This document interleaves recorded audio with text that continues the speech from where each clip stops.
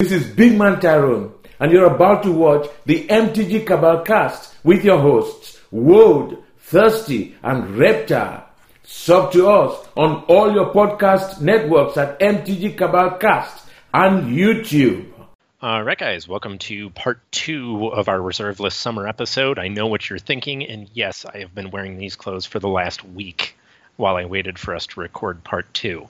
So today, we've got a little bit of a rundown. Last time we gave kind of an origin story of what happened in 2018, cited some cards that spiked then that we thought were kind of real.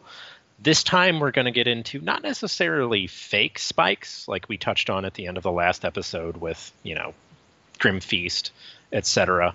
But we're going to go with stuff that follows more of a cycle. Mm-hmm. And that cycle often does sync up with Reserve List Summer or whatever you want to call it. Yep. But some stuff that happens periodically, which is more of an informative, hey, when this calms down, this is something you can buy into for the next time this happens. Mm-hmm. Absolutely.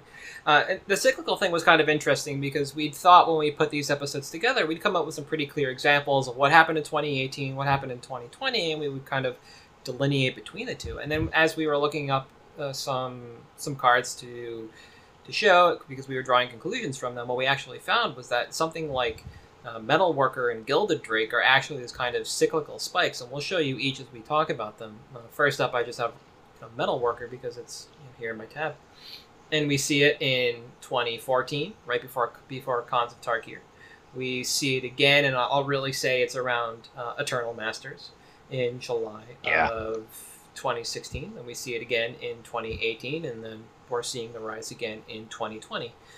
2016 and 2018 we know is these kind of like reserve list or legacy staple kind of spikes. The Star City Tour was heavy into legacy in 2016, so we saw a lot of that pop. There were articles and murmurings around there that Underground Sea would be the first $400 or $500 dual land from Revised that we would ever see. And cards like Metalworker were not a pillar of the format, but if somebody played one against you, you shouldn't have been too surprised. But what we didn't expect was that it would hold so well between all of these. The interesting thing to me, too, is that I assumed this was... Because I was aware that it was cyclical. I was aware periodically it spiked. But I remember the first spike being, as you said, back in 2014, was right before Eternal Weekend. And all of a sudden, people wanted to play shops. Yep. So I assumed it was similar to Power in that it saw a little bit of an uptick every time around Eternal Weekend.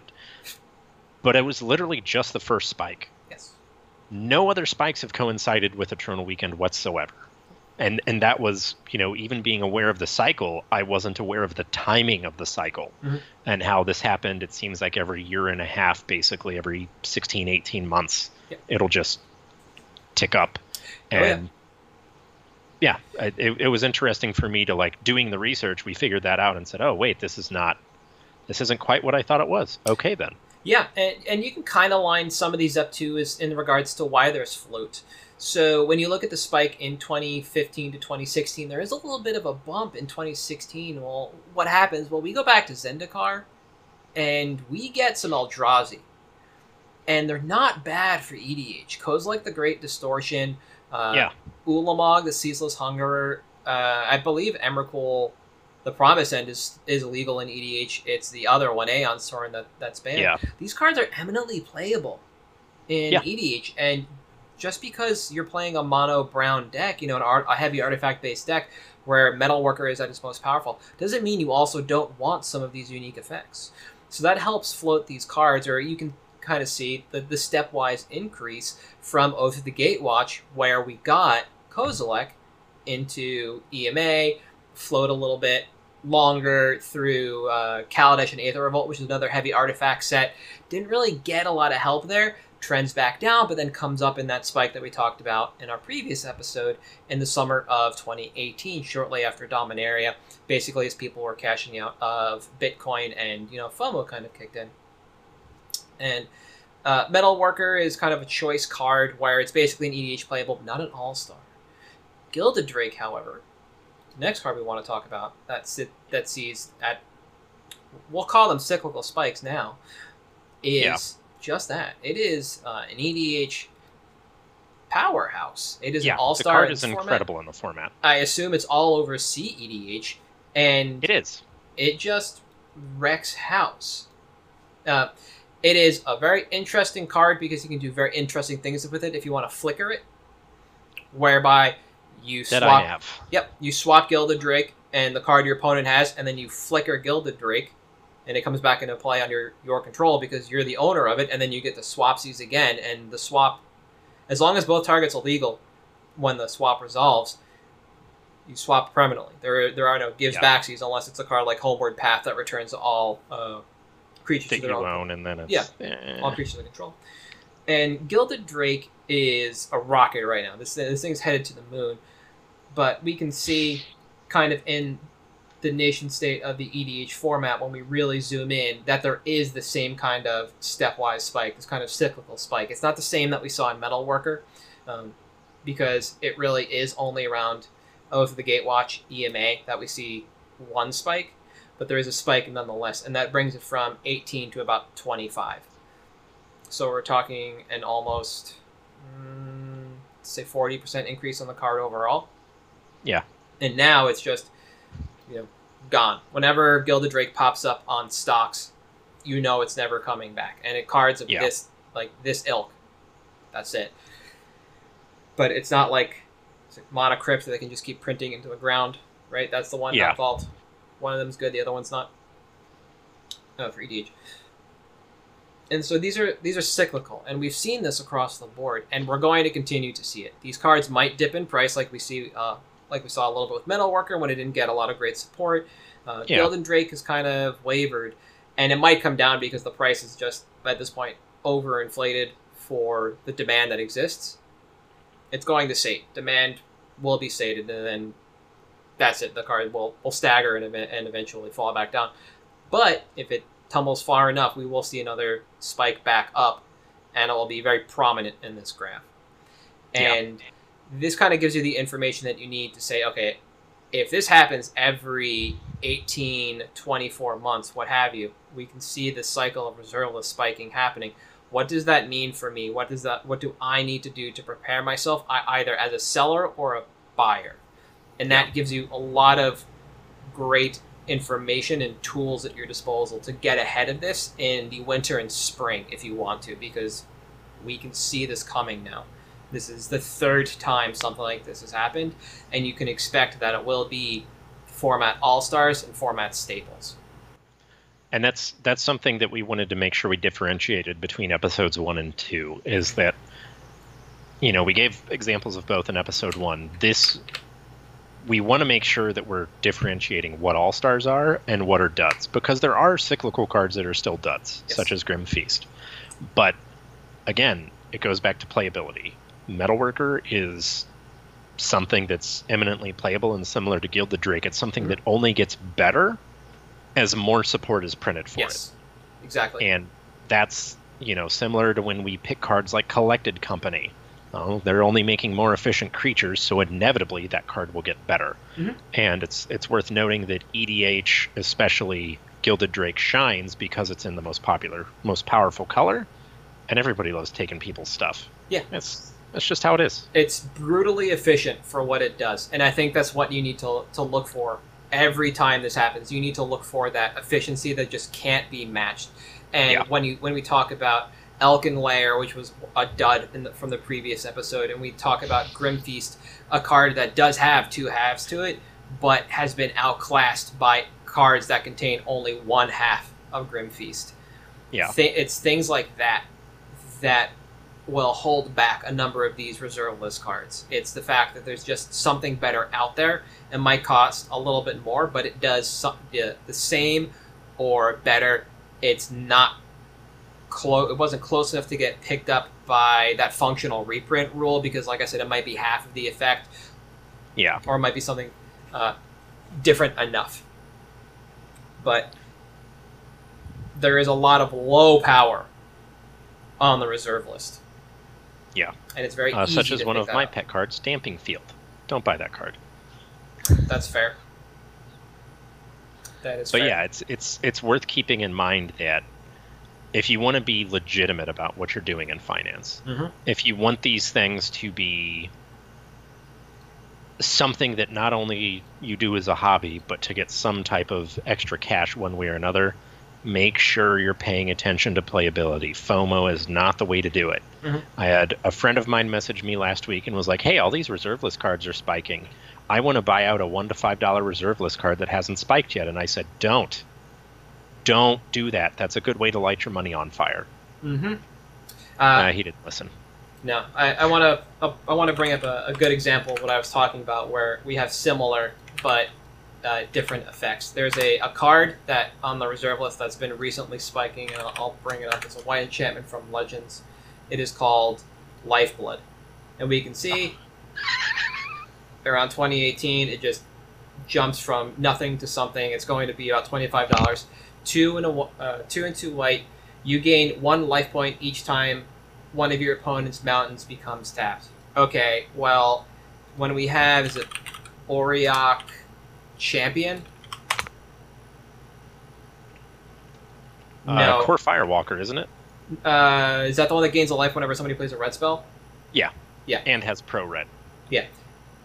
There are a number of other effects that do something similar or better than Lifeblood. And they are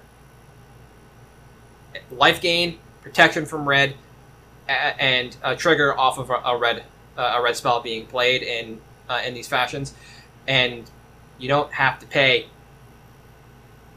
$20 for something like this. Lifeblood, low power card. There are creatures that do something the same or better. So this is what we're talking about. There are a lot of these effects that you can just find something better for cheaper. And that's kind of the telling sign that it's a trap. Literally a trap. The other half of what we wanted to talk about in this episode are cards that were targeted in 2018, saw no movement, but are seeing incredible spikes right now. And again, that was kind of where we ended the last episode, but we kind of very clearly have 2 examples here. One of them is a little muddled because of what the card does. The other one is a very clear example. The card that's a little muddy is Hellfire. Hellfire is one heckadoodle of a card. There's a lot of text on it that's been oracled, but basically all non-black creatures are destroyed, and Hellfire deals X plus 3 damage to you. X is the number of creatures placed in the graveyard, right? It costs 2 and 3 black, so it's this weird wrath effect. Hellfire has held a price tag for a fairly long time based solely on the art, the name, everything about the card that isn't the actual effect of the card. That's why it's muddy, but you can see on the stocks graph that was targeted in 2018, and what happened shortly thereafter, it just came back down to what the standard price is, because the card was targeted for an RL spike, nobody cares about it, and the card just kind of drops. It's coming back around now as a spike because it's part of the RL spike that we're seeing, but this is a card that was targeted and did nothing because the demand was only there based on everything about well, not just FOMO, but everything. Sorry, the spike was based on FOMO. Yeah. The demand for the card was not based on old school, vintage, EDH, exactly. Whatever playability. You could remove every piece of Magic-related parlance from that card, name, CMC, and text in the text box, and that card would still sell just based on the art alone. It's one of those cards. And you can cite it in some other spikes that we've seen recently for Therese Nielsen art, sure. But this just goes to show that if you try and FOMO force something on the other end of it, it's going to drop back down to what demand was there for. Yeah. So, muddy, yes. Targeted in 2018, yes. And what's going to happen in 2020 is it's just going to raise the floor back up to where it was. And the couple people that wanted to buy it are just going to be forced into it, and then it'll come back down again, and we'll move it effectively into cyclical. Yep. And I think it's worth noting, too, that Hellfire specifically, if you look at the MTG stocks graph for low, this year, it actually reached a low point that was lower than its pre-spike price by 25%. So if you do get into a bad spec like this, do not fall prey to the sunk cost fallacy. Yeah. Get out. Because you may end up losing money on it. And it's better, lose more money, I should say. It's better to lose less money than to lose more. Just try to get something out of it, which is why, and I'm sure you'll agree, one of the things that I have always been a big proponent of is you don't make money by waiting for a card to spike. You make money by locking in your margins. If you see a card spiking, don't get greedy. Sell it into the spike. You want to make your margins so you can move on to something else. Absolutely. The other card that we want to bring up that was targeted in 2018, saw no movement, and might fall under cyclical eventually, is Well of Knowledge. Or as one of my friends calls it, Not Cursed Scroll. Because the art is... Not Cursed Scroll. Yeah, similar enough. The colors are similar enough that at a glance, it looks like Cursed Scroll. So, I still think it is sometimes when I see it in a binder. I'm like, oh, Cursed... Oh, never mind. So we can see, again, after Dominaria, before M19, the same summer spike in 2018, it falls almost all the way back down to the dollar card that it was, and is coming right back around for another spike, though it looks like the average is tumbling way back down as FOMO sales kind of cool. Yeah. So this is... It's hard to say if this is on the heels of the RL target because we don't know when it's going to end. We don't know when people are going to be done making their moves on RL cards for legitimate or nefarious means. But this is a kind of card that is obviously going to be targeted, and if it tumbles back down, it just becomes a cyclical spike. And this is one of those, if you want to try and lock in margins, you absolutely can, but sitting on this card is just going to do nothing but tie up capital. Yeah. It's not going to pan out. We have the historics behind this. It did nothing until the first reserve list spike. And this is kind of the lesson we learn every time that something goes on with the reserve list, that people try and monkey around with the reserve list or monkey around with a group of cards based on artist or expectation of card type, expeditions, invocations, masterpieces. We just saw expeditions are getting a reprint, essentially. That breaks the mold. We're also getting Time Spiral again? Yeah. Old face artifacts are making a comeback. But yeah, I'm dumb. Chalice looks okay. I'll say that. And then, I think Chalice looks good. I love Old Border. I love Starfoils. I hate that they're basically just taking the remastered sets from Arena and printing them in paper as a standard legal set. I don't think it's standard legal. I think it's purely supplemental. I thought it was. I don't know. There's so many announcements. Who knows? I think the bottom of the... I don't have it on me to find. But we have our core set announcement for what's coming up next year. The 4 sets. Strixheim... how is it? Harry Potter. Yeah, I was going to say Vikings, Harry Potter, Dungeons and Dragons. Yeah. And Return to Innistrad split over 2 sets, which we'll talk about all this at a later date. That's all on top, so that my expectation was those are the 4 standard sets. And then that makes sense, yeah. Purely the bottom is the supplementals. Mm-hmm, exactly, and that's Time Spiral 2 and Modern Horizons 2. So for anybody who hasn't caught it yet, that's the product slate for next year. And we're getting Path to Exile...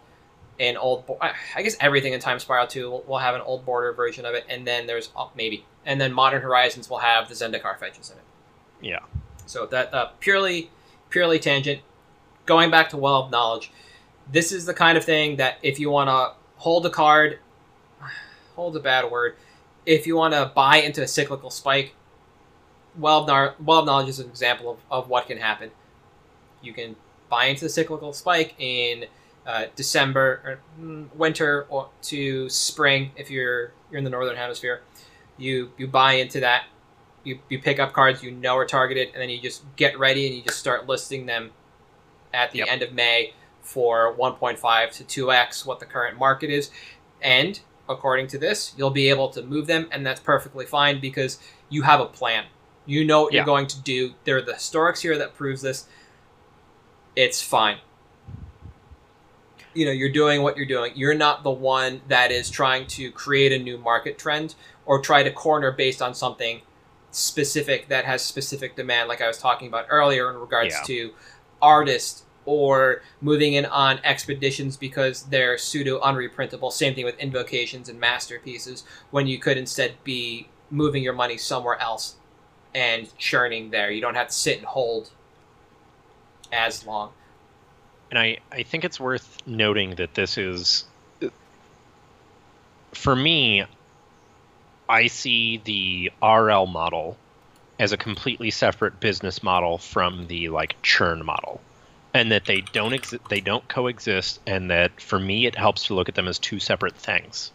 I don't cross financial streams or anything like that when I'm looking at it, because I think if you want to do the 1.5x, list it for when it gets there, you need to keep in mind that that's not, it either is or isn't your active business model.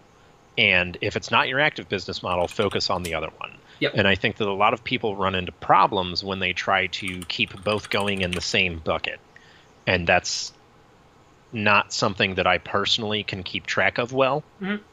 So just as a general pointer, I think some people may benefit from separating those two out as how they're MTG financing or how they're being a finance bro, whatever you want to call it. You want to, yeah. Because I like the 1.5x. I do it myself. I think it's important to have, your stuff that you just sit on and put in a box and forget. That's where I found all those Grim Feasts that I sold on Facebook. Had no idea, but it happens. Yeah. And now that we have these historics officially for a lot of this reserve list stuff, you can turn that into your finance model if that's what you want to do. And absolutely, and there's no harm, there's no foul in it, and because there is a proven track record, it becomes a legitimate business path. Like I said, the only time it becomes squirrely is when you're trying to force movement where there hasn't been movement before. Yeah. And if people want to take umbrage about this because it's the reserve list and the spikes, et cetera, whatever. It doesn't matter. You can either partake in the reserve list or not. Yeah. And if you don't, if you want to own a Gaia's Cradle and you don't think $1,000 is reasonable, you know what? You are also correct. Yeah. $1,000 for that cradle is most likely not reasonable. You have recognized the fact that price has been toyed with because we are currently in a spiking position. But at the same time, if you were to make outreach instead of just look for outlets for outcry, you'd be able to pick up that cradle at close to previous prices because, as you mentioned, once that cradle spikes to 600 to 1,000, you're going to get people who are like, shit, I need to pick it up. And the market is that, I need to get out of it. And they want to lock in their margins. So if it was 350 before the spike, asking at 450 if the price is 600 might get that card. You might not have to pay that much more of a premium. It's all about how you want to deal with the market in that regard and how the people out there are looking to deal with their margins. When it hit 1,000, we heard across at least 2 or 3 different Discords that run internal promotions, people are removing cradles at pre-spike prices. Yeah. So every time somebody monkeys around with the reserve list, then we see these spikes. A lot of it's directed towards Facebook and TCG Player, but if there's something you need because, hey, you just didn't have the finances, and you finally do, and you've just been kind of dragging your feet on that, you can still buy those cards. It's not that difficult. No, and it's, I think a lot of there's a lot of vilification that goes on around, obviously, the reserve list. Yeah. It's very divisive, whatever. At the end of the day, you are not entitled to any of this, and you are absolutely correct if you say that these prices are too high, because you make that decision for yourself. You're also absolutely correct if you think that $20,000 for a Beta Lotus is too low. Yeah. Absolutely. The door swings both ways on these things. And it's just your decision to make the entire way through. Yeah. And how you want to deal with it. You can lean into it and make it a business model if you want. You can lean away and, move out of the reserve list, divest if you want to. Yeah. It's completely up to you. Now that we have the cyclical nature, everybody has been forewarned. Yeah. And the information's out there. Yep. There's no reason not to be aware of it. Absolutely. And every year, more people move into Magic, yes, but every year, more people are also able to buy a lot of nostalgia-based items. So you have to remember that everything's going to increase year over year. And again, you can lean in, you can lean away. Either is fine. The importance here, and the crux of this episode is really now the cyclical nature of the reserve list. We might see it tighten. We might see it move down. We mentioned like 18, 24 months is kind of what we were really seeing in terms of like the pillars of a format like EDH or Legacy spike a lot earlier than those that are kind of dragging. Well of Knowledge, which we just cited. Underground Sea, we cited as kind of the marker in the first episode. You can do that. We might see things tighten down, and we might see 12 months and 18 are now your windows where things really start to move. And you just need to keep an eye out on that, because this becomes more of a collectible market every year.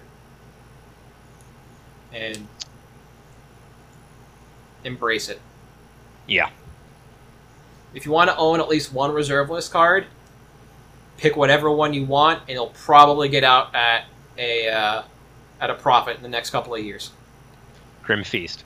Don't pick Grim Feast. Alkin Cove or whatever it is. You can still pick that one up for Lair for like sure. $2 or $3. Yeah, why not? There is still a lot of low-hanging fruit on the reserve list. There's definitely money to be made. Yeah. Yeah. I don't want to use the term because it's kind of pejorative when used incorrectly, but I mean, if you want to slumlord it on the reserve list, you absolutely can. And like I said, this is the second time these cards will have spiked. We're now moving into cyclical territory, so you're going to be going to be able to cash out at a profit at some point in time. Worth it. Yeah, absolutely. If that's what you want to do with your margins, you're fine with an ROI of between 12 and 24 months on something like that. Yeah, go for it. You can throw. Yeah, go for it. Yeah, if you can spare the $100, why not? I have $100 in Dogecoin. I bought it a Always number. Trust the meme. Always trust the meme. Don't let your dreams be memes. Or no, memes be dreams. I can never remember that quote. Yeah, it doesn't matter. If Dogecoin ever hits $1, I'm cashing out at like 8 figures. That's all I know. Yeah, obviously. Parts of a part of a part of a penny to buy in. Why the hell not? Yeah. But consider it a low risk stock now that we're in the cyclical nature, the cyclical territory of the reserve list. Yeah. But getting out of that and pulling back to our actual picks, unless there's some more stuff you want to go over. All right. Pick it up. Okay. So I'll start mine first. I appreciate the Scott reference though. My pick for this is Rock's Faithbender. And it's an interesting card if you look at it financially. I mean, the text on the card is also interesting. It's just kind of been a rope, and it dips down around Jumpstart and comes back. We're finally starting to see movement on it again, which is why I picked the card. As mentioned, Jumpstart printing, there's the M13 printing, and that's it for this card. That is the entire population of Rock's Faithbender right now, those two sets. So, Rock's Faithbender, CK was buying 16 copies about a month and a half ago. When I checked in the other for about $2. When I checked in the other day, they're now buying 42 copies at $2.05. The TCG market on these has gone up by about 50 cents to about $5.30, and there's just been a continual drop in population across the board. There are 145 unique prices total, which is not a lot for M13 for this card. As I did mention, Jumpstart did delay the price increase of this card, and if we ever get the rest of the Jumpstart population of cards that we are expected to, then we're probably going to see another delay in the financial gains of this card, and I'll address that later. But it is a little tenuous with that set. There are a lot of cards that are either going to hold or skyrocket based on what happens with our next wave of actual allocation of Jumpstart. This will be one of them. So, Rock's What you got? Nightmare. Jumpstart is a disaster. Oh, absolutely. One of the biggest disasters I've ever seen in terms of QC with Wizards, and that's a bold statement. Sorry, didn't mean to interrupt. No, it's fine. So Rock's Faithmender, 1/4 with lifelink, and whenever you gain life, you would gain twice that much. So it works off both lifelink and old school lifelink, like on Loxodon, on Warhammer, and Exalted Angel. So you read the card, and you're like, okay, this is, a Pillow 40 card, and you are absolutely right. This card slots into a number of Pillow 40 decks. It is base white, which means you'll see it in Tristani and a number of other things. But this card actually exists in some other niches, and that's kind of why I like it. And you can see in the list of top commanders that I've had up for a little bit, you see Elysia, Sanguine Tribune, which is one of, if not the top vampire tribal commanders. There's Linval the Preserver, which is an angel tribal commander. And so you're reaching out to casuals who want to play tribal there. You can get a little aggressive with something with Evra Halcyon Witness, which allows you to switch your life total with this power toughness to come swinging in, which means that kind of worked with cards like Sarah Avatar and the Ajani Goldmane Ultimate, so you can just continuously make these gigantic creatures and just start swinging for the fences. And it's a little slower, but you get there. And then you can be even a little more aggressive than that and actually play like combo life gain, where you have Oloro at the helm of your deck, and you basically just play into the Sanguine Bond combo. You have Runetail Kitsune Ascendant. When you have 30 more life, you flip it, and then it prevents all damage, and that deck is actually the life gain combo deck.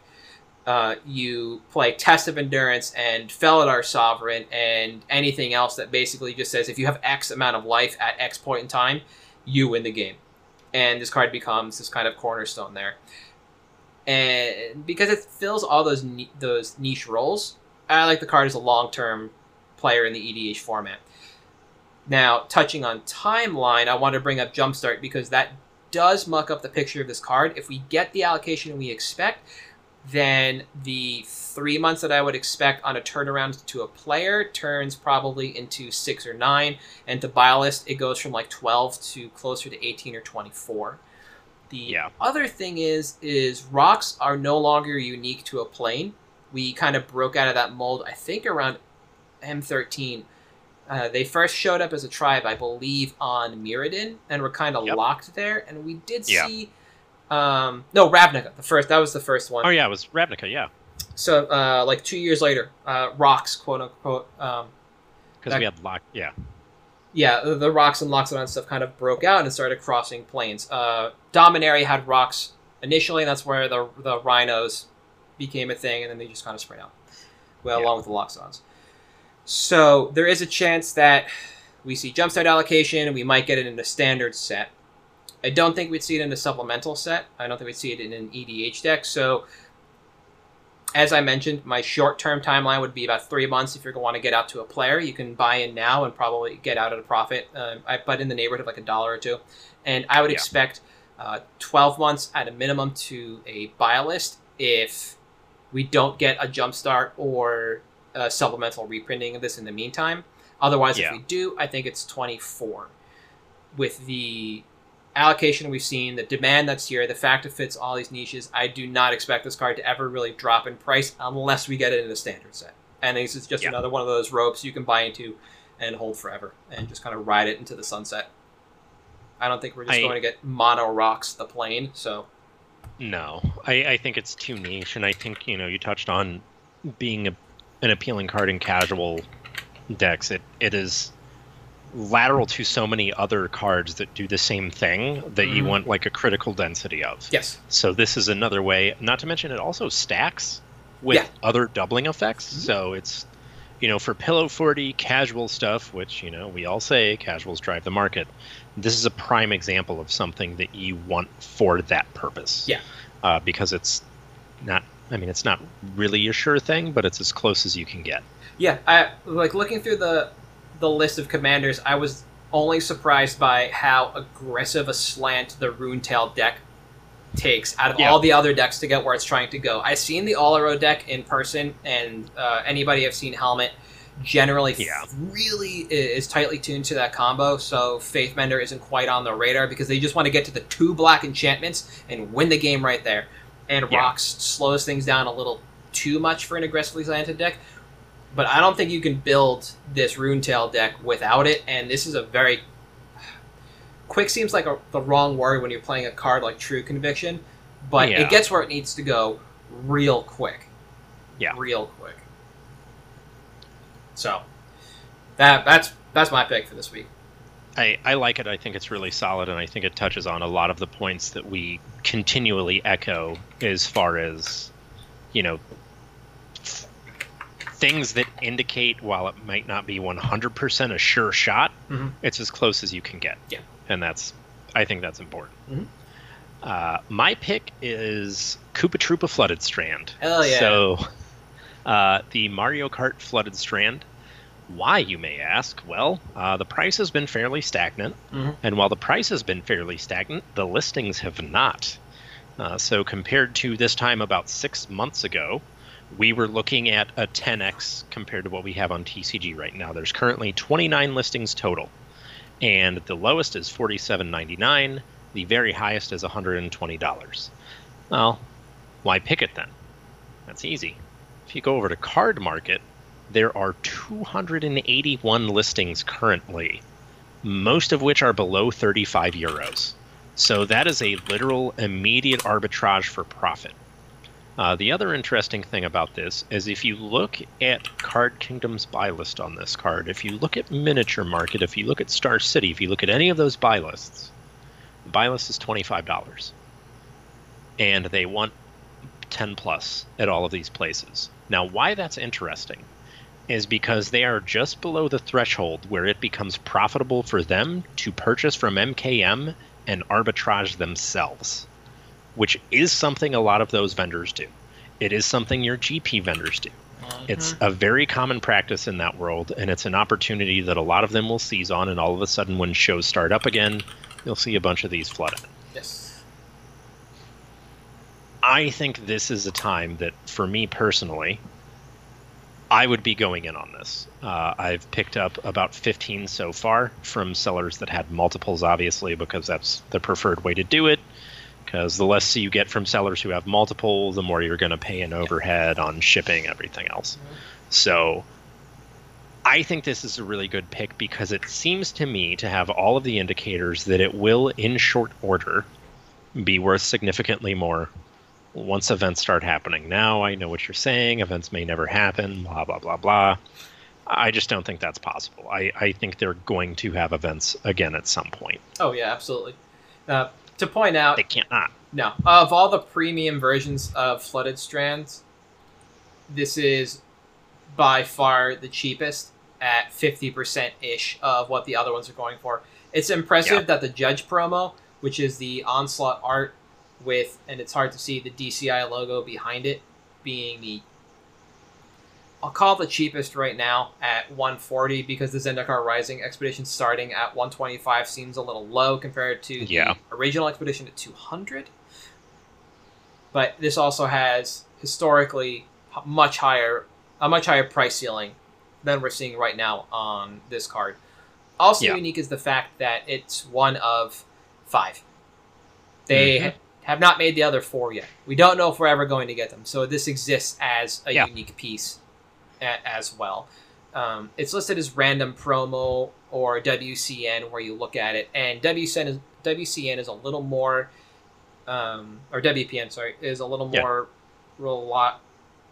reliable than miscellaneous because it was given to players at US Nats, correct? Yes. Yeah. And European Nats and wherever, But it was primarily for Nats. Which I guess is something they've gotten rid of since everything's on Arena. Maybe that changes in 6 months when they change the Pro League again because they can't get their head out of their ass. Who knows? Yep. So this was a short-windowed period where the card was given out, never to be given out again, it seems. And because the national competition only happened once, the thought that there would be the other 4 never really occurred. More people were stirred up about this than anything else. So I think it's a great pick because it is the low-hanging fruit of the bunch. You have the historics in front of you in regards to the other ways to, or the other versions of the premium flooded strands to look at and say, okay, this is the window for it. They might have plateaued here. In time, we saw an increase there. And even in a post-COVID world, this does still exist as both a playable piece and a collectible piece. Yeah. For that reason. So I like the pick overall, even though it is a little expensive. Yeah, it is a little on the expensive side, and it is something that you need to jump through a couple of hoops for. Mm-hmm. But it highlights another area of MTG finance that not a lot of people necessarily think about. Nope. You know, when you're shopping around for this stuff, it's something where you can say, hey, look, say Magic Corner is at an event. Well, they're from Europe. Yeah. You may have a little bit more wiggle room on this stuff in their booth, because they can just go back and buy it or for less. Galactic. Yeah, Galactus or Galactic, whatever. Yeah. There is the opportunity for that, and I think that's something that's worth exploring when you're able to. Yeah, and this pick was actually kind of born out of the idea of looking at the cons fetches as a whole. You and I had discussed that for your pick for the week, because we've purposely chosen Polluted Delta several times because it was cyclical. Again, we expected that card to rise, and so we wanted to bring it to your attention. So we were like, all right, we want to look at the cons fetches across the board. And I shot back like, all right, I'm going to put Flooded Strand in the Discord just as a placeholder for now. Yeah. We can leave it as Strand, or would you want me to give Wooded Foothills? Because that is kind of the next most expensive one. It goes in most stuff if something like Grixis Death Shadow isn't pushing up, not Blood Crypt, that's the shock. What is the Bloodstained Mire, right? Yeah. So I was like, okay, we can go with either one of those. And you and I were chatting, and I was like, holy hell, what about the Koopa Troopa Flooded Strand? Yeah, and it was just like Koopa Troopa Strand, and that's when I was like, wait, no, that's the one. Yeah, and it was just this light bulb moment where we both had kind of forgotten that this card existed. It even existed. Yeah. Oops. And it just became this happy accident of like, well, we were headed in this direction anyway, and this is where our finance acumen brought us. This is the card out of everything that we went through. This is the distilled information to bring, and so it just goes to show that even on the surface, when you're like, okay, this swath of cards we think is going to rise, dig in a little more, peel back the layers, and then you actually arrive at like the one answer. Like, okay, this is more expensive than anything else we had planned to talk on, but the opportunity to make money on this is greater, we believe, than the other options that were layers above. Yeah. And I think it's also worth noting that with that, you can still make money on the cons fetches. Oh, absolutely. Because they're not getting reprinted, obviously, except as expeditions. We know we're not getting them in Modern Horizons 2. I'm almost 100% on that. You can watch the Zendikar Rising release video on YouTube where they specifically talk about it, but I believe they only call out the Zendikar fetch lands as the enemy fetch lands. They do not make a point to talk about the allied fetch lands. Yeah. I don't think they need them, but even if they do, it could still be another art. It's whether you get the Koopa Troopa art or not is... Yeah. Which traditionally there, we've seen with promos, they'll sometimes go back to that well. Mm-hmm. But there are numerous times where you can see the promo art is not reused after that promo because enough time has passed that they've decided, well, let's get something else in here. Why not? Yep. So. Yeah, exactly. Or they had other promo art that they liked better, so they go back to a different piece of promo art they had as well. So there are options. We want to look at it that way. But that is going to end our conversation about the great reserve list spike of 2020. There's a chance we'll be back at this again in 2021 or 2022. 2022, yeah. We'll see you then. Yeah. But, for MTG Cabalcast, where you can find us on Patreon, Twitter, YouTube, Stitcher, Spotify, Apple Podcasts. I am at Halt I Am Reptar on Twitter. You are at Thirsty Sizzler. And we'll catch you guys next week.